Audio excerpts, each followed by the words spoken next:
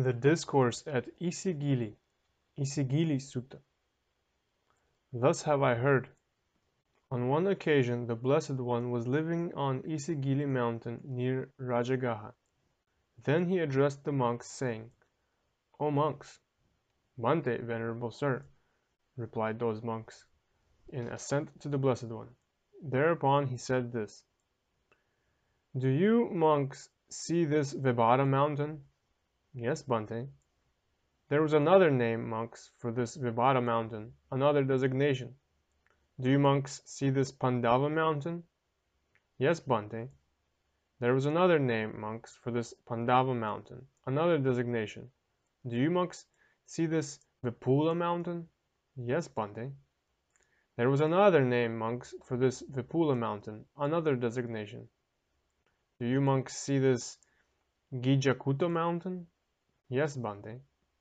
There was another name, monks, for this Gijakuta mountain, another designation. Do you, monks, see this Isigili mountain? This has been the very name, monks, the very designation for this Isigili mountain. In the past, monks, 500 Pachaka Buddhas lived for a long time on this Isigili mountain.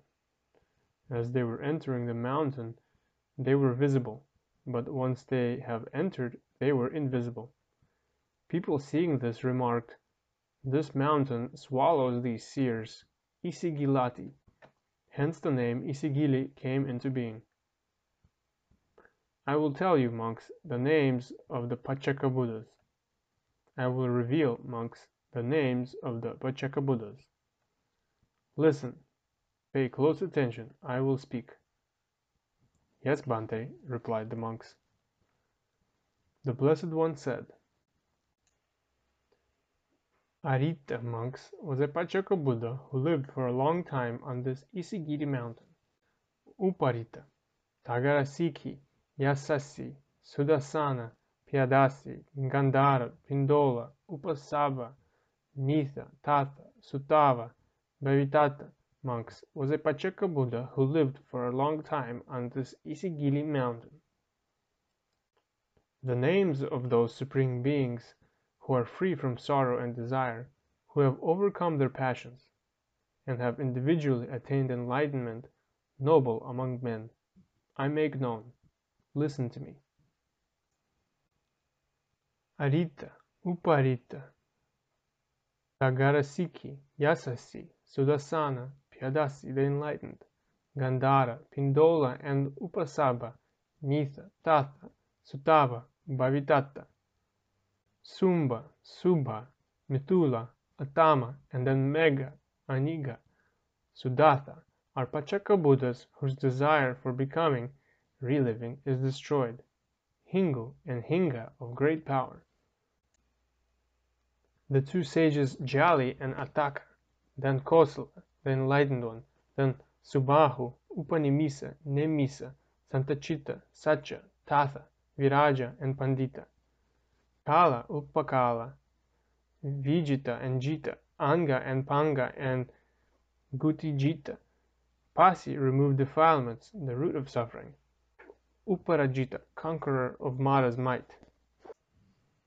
Satta, Pavatta, Sarabhanga, Lomahamsa, Uchangamaya, Asita, Anavasa, Manomaya, and Banduma, the destroyers of pride.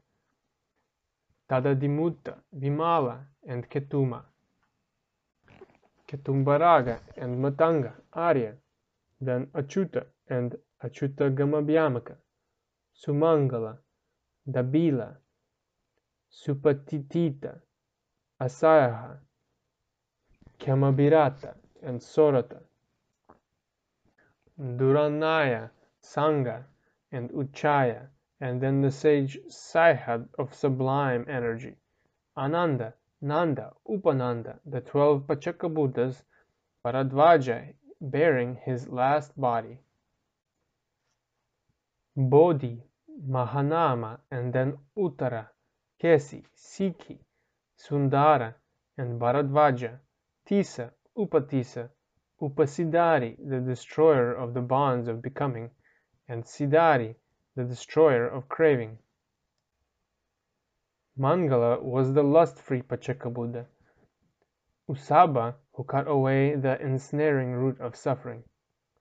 Upanita, who attained state of calm, Nibbana. Uposatha, Sundara, and Sachanama. Jeta, Jayanta, Paduma, and Upala. Padumuttara, Rakita, and Pabatta. Manatada, Sobita, Vataraga, and the Paccekabuddha Kanha, well freed in mind. These and others are Paccekabuddhas of great power whose desires for becoming, reliving, are destroyed. Do salute these great sages of immeasurable virtue who have gone beyond all attachment and attained Parinibbana.